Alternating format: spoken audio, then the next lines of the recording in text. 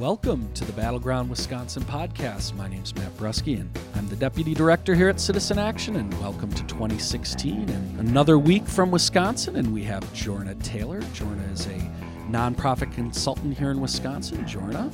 Good, complacent Thursday morning, Wisconsin. Welcome to 2016, Jorna. And as always, we have Robert Craig, Executive Director here at Citizen Action. Robert? Good morning, everyone. So welcome 2016.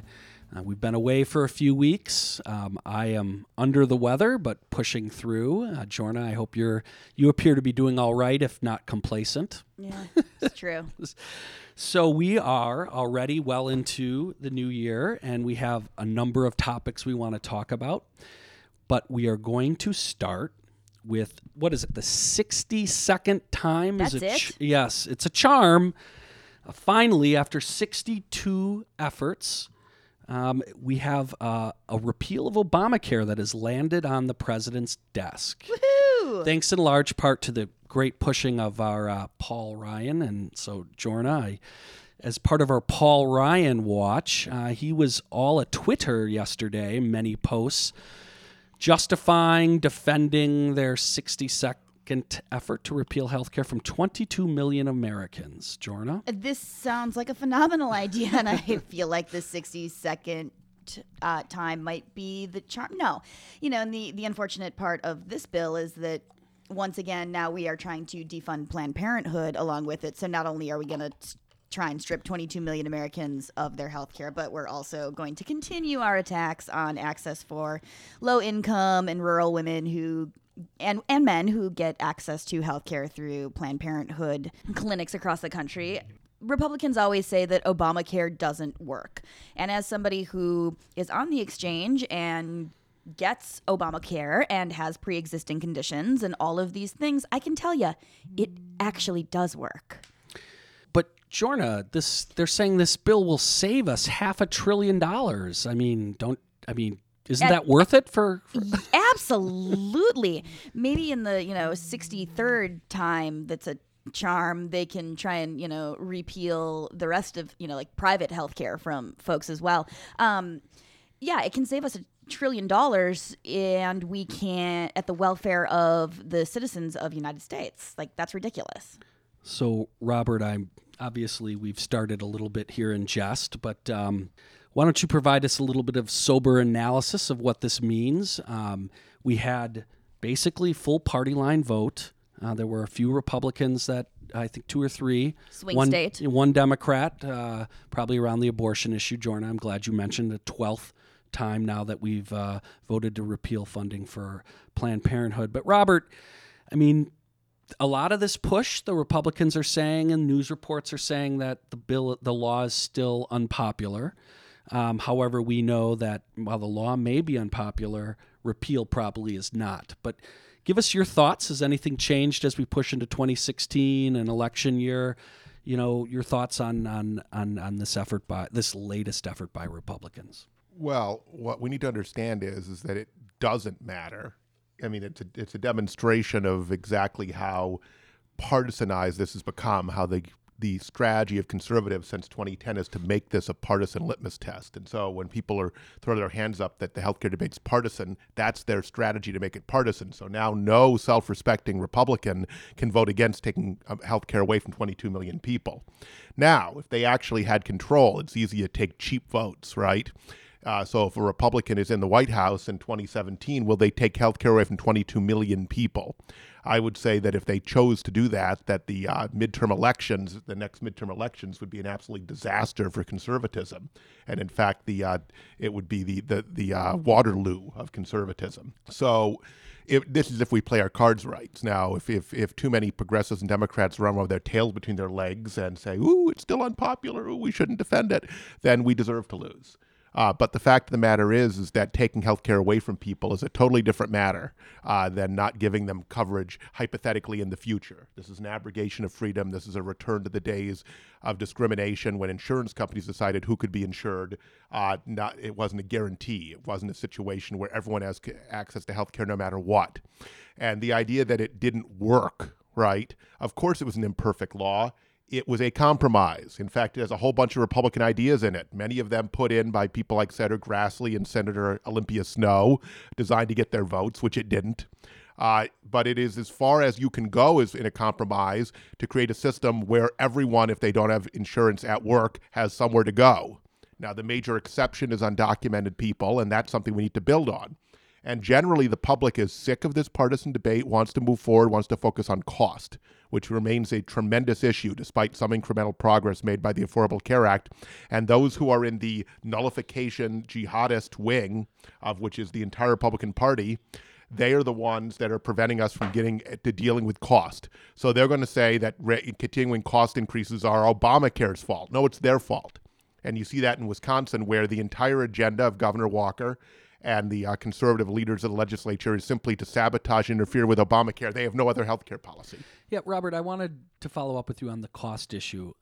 That is one of the primary attacks or rhetoric that they're using this week, is talking about how costs are up, premiums are up. It's not working.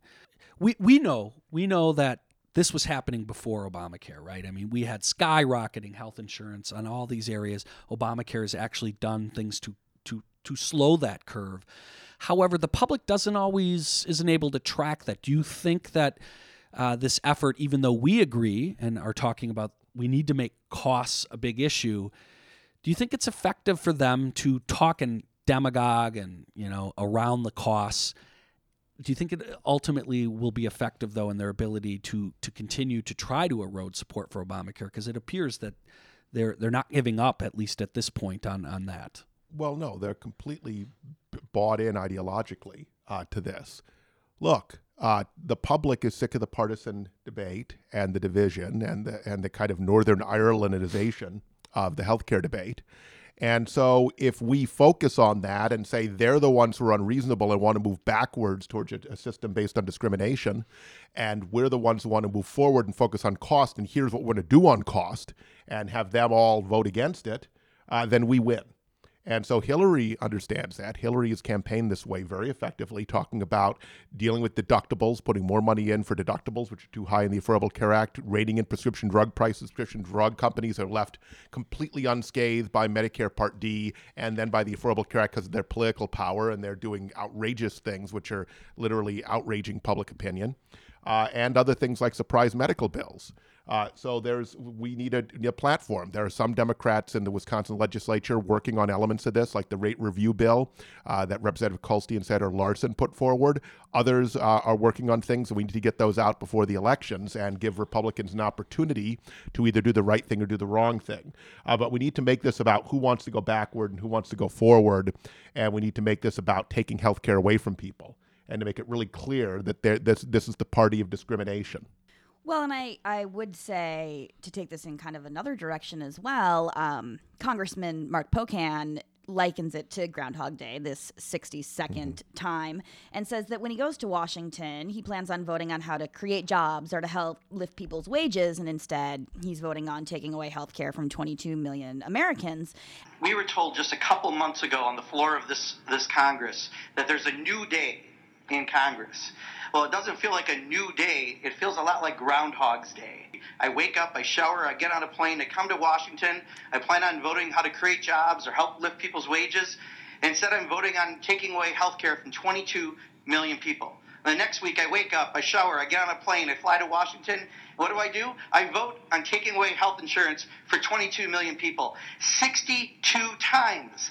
This body has voted to repeal health care, but we've also now made a new one of a dozen times. We have now voted to defund Planned Parenthood, which, with this body's speaker in my home state of Wisconsin, means 62,000 women last year wouldn't have got access to health insurance. It's no wonder that with bad, recycled ideas like that, the public has such disdain for Congress. That's not a new day in Congress. It's just Groundhog's Day. And that's the same damn thing that's happening here in Wisconsin. We're not having any sort of real conversation about wages and supporting job creation and growth among working folks and the middle class. And instead, we're using these, hot button issues as bully pulpit type tactics to continue this draconian, to use a Robert favorite word, narrative of how, government should get out of our lives and it's good for nothing. So it's disappointing to see that continues into 2016. But literally, it will be Waterloo if we have a new Republican president and they repeal the Affordable Care Act, take health care away from 22 million people, privatize Medicare, start to privatize Social Security, actually do the stuff they run around talking about with their crazed Tea Party Could you base. imagine? And so, right, and they'll set up so they'll be Barry Goldwater like party. So we'll see. You watch. They keep saying, "Oh, we want to deal with pre-existing conditions," but you can't do that unless you create a system where everyone is in the healthcare system and you have healthier people paying in to cover people who are sicker. And you also can't do it unless you actually invest in prevention and reducing healthcare costs, because our healthcare costs are double per capita. Report shows premiums and deductibles in Wisconsin have tripled since the year 2000. I mean, it's astounding. There's nothing else that's tripled. Not even the only other thing that's close is college tuition. Those are the two things. It's worth pointing out that while they have voted now 62 times to repeal the law, they still have no bill to replace it. In They've fact, not coalesced, according to the.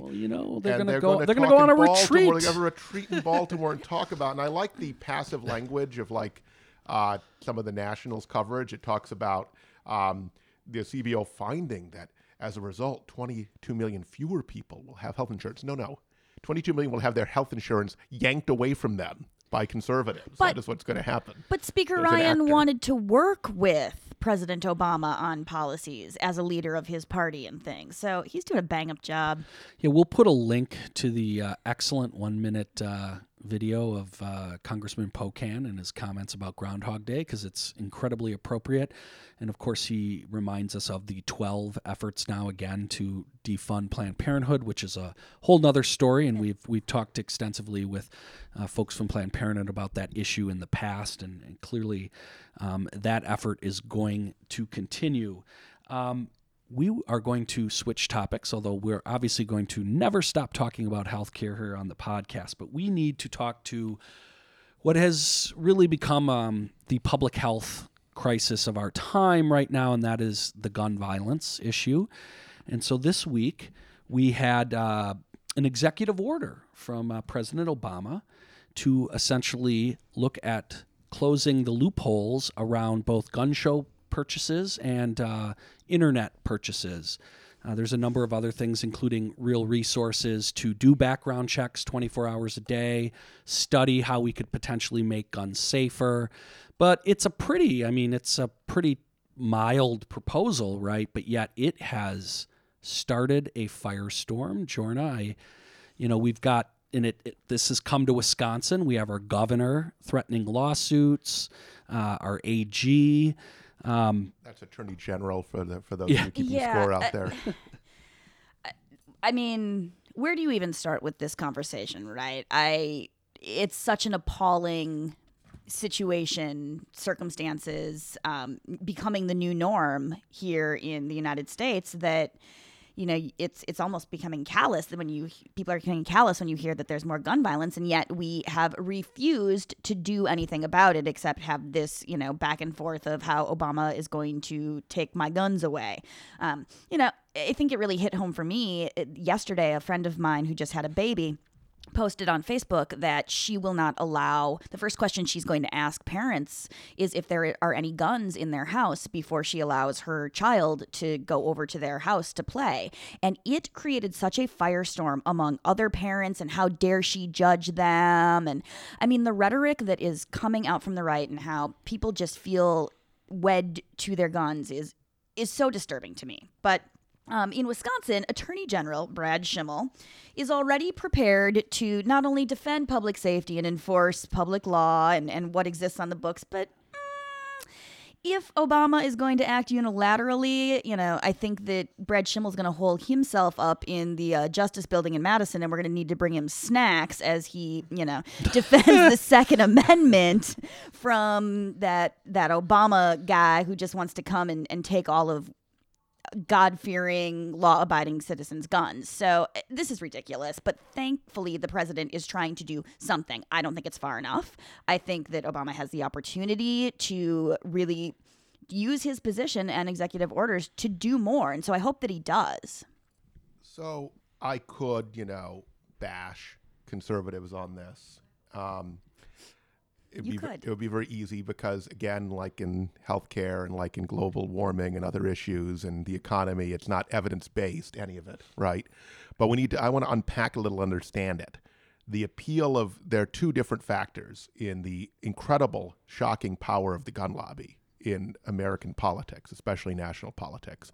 One is the successfulness of NRA as a pressure group to get the most mobilized gun owners who identify most with gun culture so active that they influence elections, particularly in gerrymandered districts, and then have the capacity to lobby at a tremendous level, so that even though public opinion, including that of gun owners, is for these common sense steps, it's a non-starter in Congress. So it's important to understand how this kind of pressure group can distort American democracy just based on an unyielding ideology and based on intensity of its supporters. And obviously, Robert, that key factor is the reason Obama had to do an executive order. There's just no rational conversation in Congress about this. And we have an American system that was designed to have all sorts of breaking points, basically, because the founding fathers were concerned about, emotion sweeping through and doing rash things. And so all these breaking points help someone like the NRA that's trying to block things, because there are so many different levels to block it at in Congress, even if there's Democratic control. The second thing to understand is that this is not factual, it is cultural. And so there's a group of Americans, rural Americans, working class Americans who very much identify with guns and see that as part of their freedom. So there's a symbolic connection between all these things, and therefore see any of these restrictions as an attack on them and their culture and somehow defining them and blaming them. You don't see that in Obama's rhetoric, but that's how it's perceived because that's how it's interpreted and spun by the people they do listen to. And so I think, even though I've not deeply studied polling, not that I believe in polling, but opinion research on this, that we need to find a way to split the culture and to say, in essence, to gun owners that people who are criminals, people who are reckless with guns, who go and buy guns are giving gun owners a bad name. And it's sort of like the same reason that doctors and other professional groups wanted to have professional associations to regulate who was a dentist, who was a doctor, even who is and a lot of other professions as well. Because I know that they currently, the NRA does a lot of kind of promoting of gun safety to make guns a responsible thing. And I think most gun owners I know who are enthusiasts and hunters take gun safety extremely seriously. But we need to make them see that this gives all gun owners a bad name in the culture war if you don't have reasonable regulations. And to call having a simple background check for any seller of guns is not a violation of the Second Amendment. Anyone who says that is a frickin' propagandistic liar who oughtn't to be listened to in the public square whatsoever. Well, Robert, including Attorney General Schimmel. You mentioned that how we need to sort of change our tack on this. I actually think this is deeply connected to sort of this distrust in America and government in particular, right? This idea that somehow, and they're playing up on it with this executive order, right? That this is somehow an illegal act where it's an overreach of the government, and there's such distrust amongst this crew, right? And we know Trump, we've talked about this, has been really playing into this and feeding it, right? That these folks, they're just not even open to listening. They sincerely, apparently, irrationally, but believe that the government is literally close to taking them over, and that something as simple as this, as you point out, Robert, really does nothing to really truly go after the Second Amendment. We're talking about just some basic background checks here that already apply to most of the gun stores, apply to all the gun stores, yeah. Right? But it taps into that anti-government stuff that is hot right now with Trump, what's going on in Oregon, right? And it gets rid of other, there's a bizarre don't even loophole think at that point. Says you don't need a background check if it's purchased by an organization instead of an individual. So there's this giant loophole that would allow any kind of militia or extremist group simply to have its organization buy the guns, and there'd be no check. I mean, things like that, which are just nuts, because organizations don't have Second Amendment rights. People do. Whoa, but they have free speech rights. Well, I know. and it also does things like the executive order also feeds into this notion that this is all just a mental health crisis, and so it does pay some attention to things like that, which, I mean, yes, we need to invest more in mental health, but that's not really what I think is at the core of this. Look, I agree with you, Robert, and I agree with you, Matt, and we need to change this narrative and everything you say. But from my perspective, I just want to know where we went wrong. I mean, what was that turning point in history where Americans, or pretty much Americans, said, you know what, I need to have an AK-47. It is my right to go out and hunt Bambi with an AK-47 or to defend my house. I don't understand. I just don't understand the obsession with this sort of weapon of mass destruction, because that's what it is. Well, we kind of need to try to understand it and to make a distinction between responsible gun owners and irresponsible gun owners. There are a very small faction of NRA members who are into military weapons, right? I mean, there's a subculture there which is not most gun owners, and we can talk about that as well. But yeah, just in these mass killings, which are now commonplace, as President Obama has said in America, every couple of weeks, it's the ability of the person to literally kill tons of people all at once. Yep. And then we had the allegedly brilliant, I don't know how people see him this way, surgeon Ben Carson. Brilliance is narrow. He may be a brilliant surgeon. He's not a brilliant foreign policy analyst or political analyst. And so saying that when at that community college where there was a mass murder, that he would have just charged if he would have just charged the gunman, and then everything would have been fine. Yeah, we'll see when Ben Carson's actually in front of the gunman how that goes. Isn't the statistic something like for the 850 mass shootings, there have been 6 armed citizens that have actually even been able to wound one of the gunmen? That's not a solution. And vigilantism is not a solution. Bring snacks. Oh my. We're going to have, since here we want to bring guns into classrooms, right? We're going to have, you can see the movie with Clint Eastwood or, some other such actor, right, as a teacher, and then reaching for the holster, the ankle holster, and mowing down the bad guy, right? And of course, the unfortunate side effect of this is, every time we have any sort of movement where there might be some kind of legislation, it just sparks gun sales, as a lot of these folks irrationally, believe that their Second Amendment's coming to an end and, storm out to the stores. And, we're seeing that again. Gun sales are up this week, and,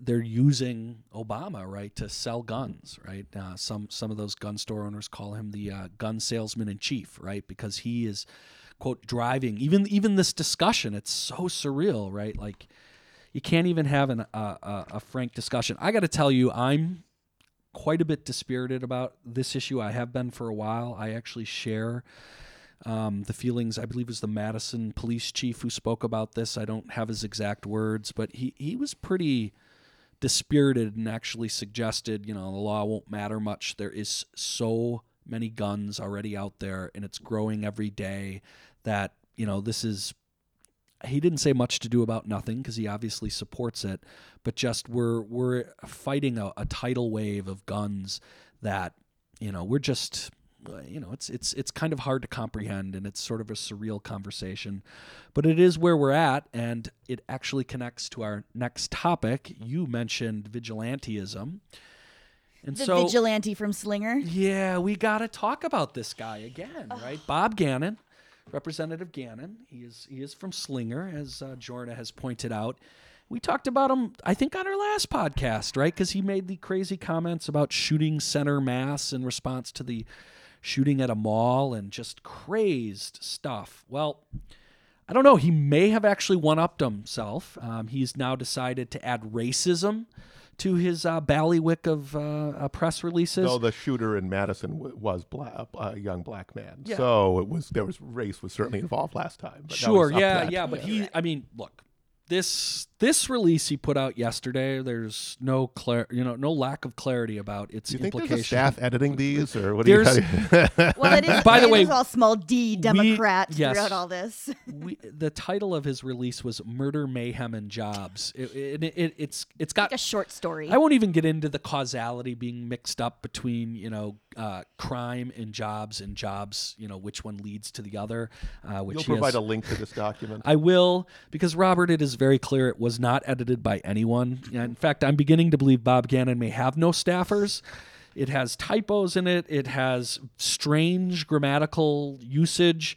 But the one thing that is not at all unclear is it directly basically goes after Milwaukee and black folks, black neighborhoods, he says, and basically says that these are the reasons why we have a bad economy. It is unbelievable, both in its lack of actual connection to facts, but also just in its straight up, we're just going to take a racist shot at Milwaukee. Jorna?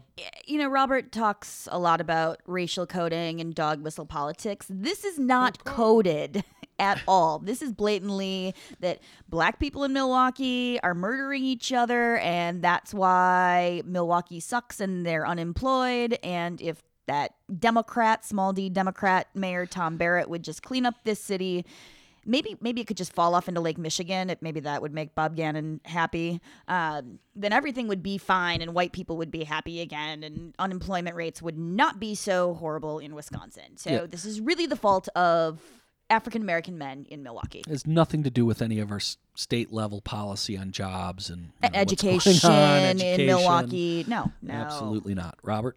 Yeah, I don't know if we're giving. I'll quote a little bit from it. We're not giving it a Sure. full, Go right at it. But I do want to say that we should compliment Representative Gannon for making explicit what the more sophisticated members of his movement do subtly and in a cowardly sort of way, like right-wing talk show hosts. So now you know what all the coded dog whistle means. It means this.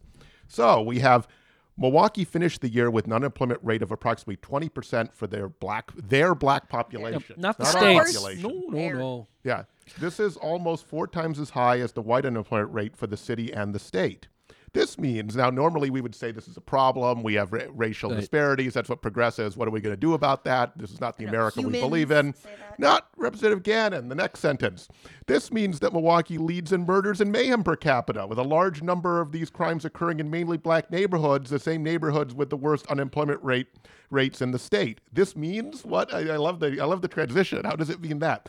Could one make a connection? I'm quoting Mr. Gannon, everyone. Could one crazy person? Between employment opportunities and the level of crime on those same streets? What employer will build or expand when they fear mugging, carjacking, attempted murder, or other serious criminal threats to their employees? One cannot ignore the correlation between jobs and crime. Employment opportunities will only expand in these neighborhoods when the violence is stopped. And I'm looking forward to, since it's not really clear as to what is being proposed exactly. Nothing. Just let's bash. Racism. I'm just wondering what kind of massive surge occupation is he proposing exactly?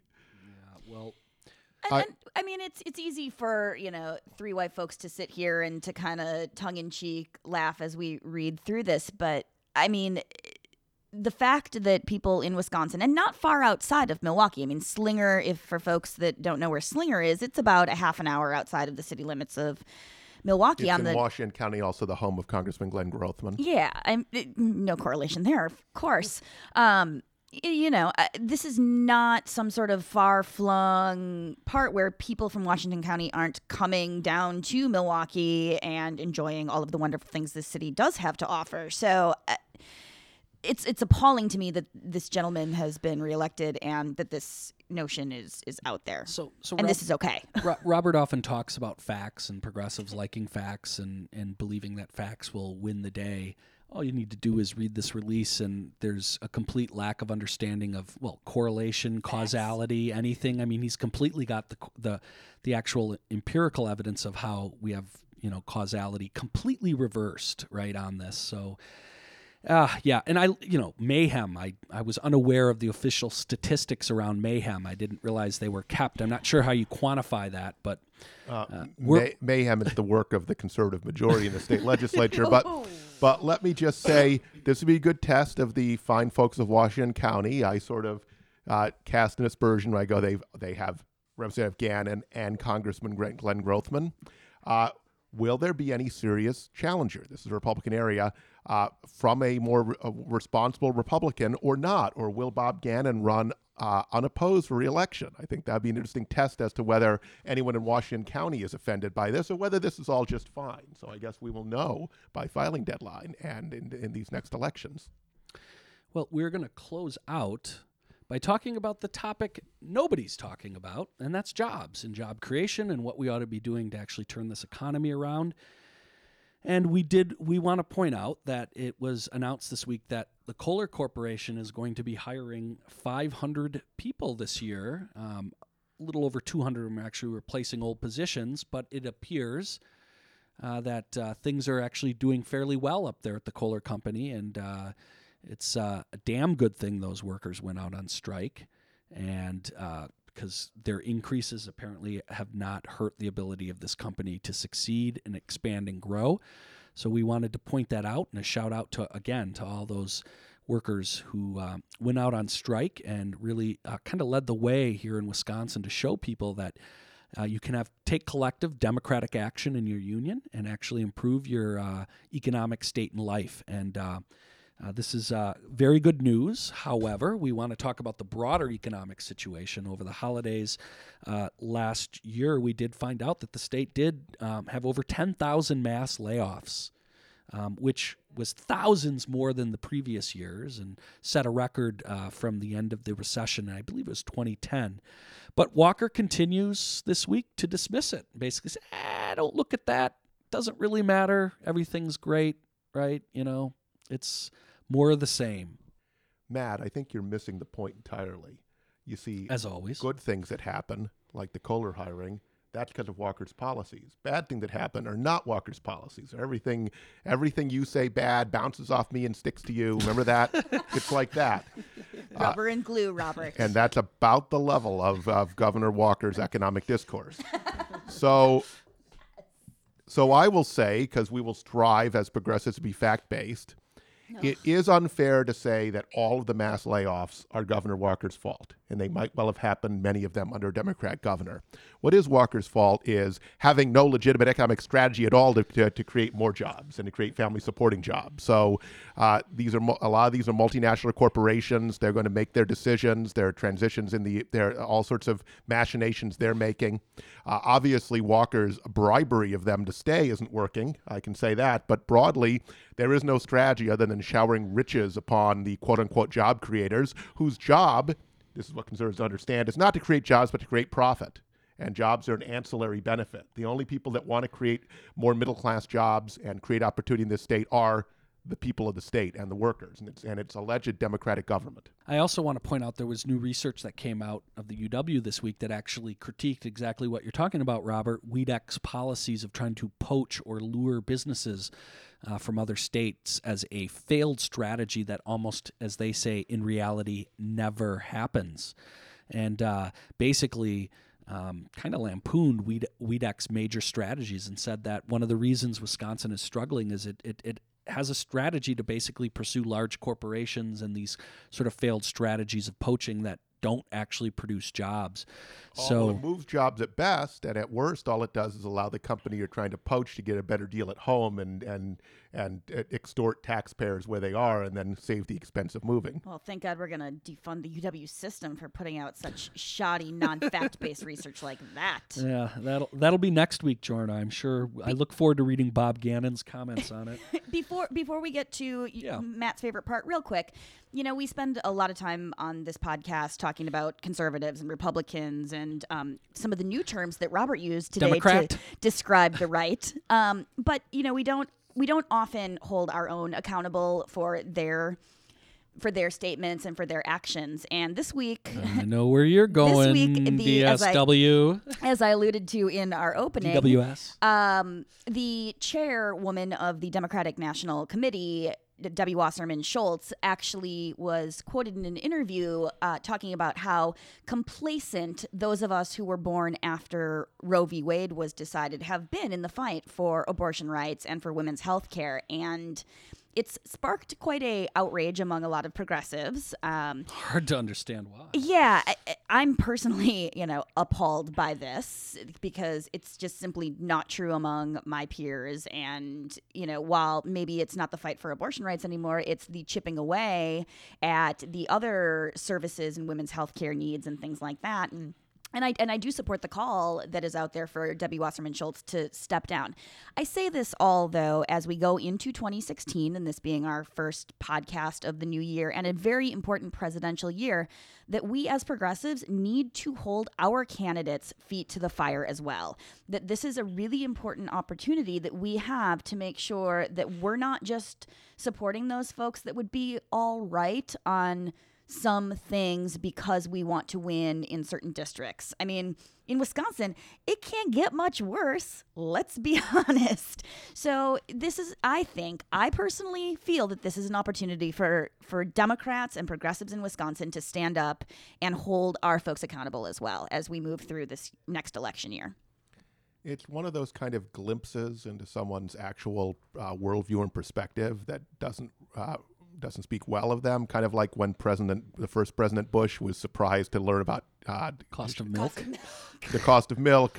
Supermarket scanners were an exciting, fascinating new thing they need to study. So in this case, yes, for upper class women who live in deep blue areas, it's no longer a concern. Most of the right-wing attempt has been to block women who don't have means from having any way to get an abortion if they should unfortunately need one and decide to have one. And I think it's over 80% of counties in this country have no abortion provider, and you have whole parts of the country where literally you have to travel hundreds of miles. Mm-hmm. That's what's going on. I know that doesn't impact Debbie Wasserman Schultz and her relatives and her friends, but Willie was revealing that she's not. And this is a problem. She's not empathizing with the struggles of average women that actually face a real attempt to block any access to reproductive freedom in this country. And, this is the same woman, I must point out, who has set up the Democratic debates in a way only to aid one candidate. And literally has tried to, which is very unfortunate because I think it makes Hillary a less strong candidate. I think Hillary is a very good debater, and if she wins the debates outright, it'll make her a stronger candidate in the general if she is nominated. So it's so trying to put debates on Saturday night and all of that is just ridiculous. But dude, that'll get in the way of Love Boat and Fantasy Island. What the heck? I'm sorry. I'm still living in the 80s. So she's good at raising money. That cannot be the main criterion for who's going to be the DNC chair. Sorry. I know everyone wants to compete in big money politics, but please. Jorna, obviously you mentioned it is 2016. It's an election year. We want to remind everybody we have important elections coming up. We got a spring primary. I think it's the 16th of February.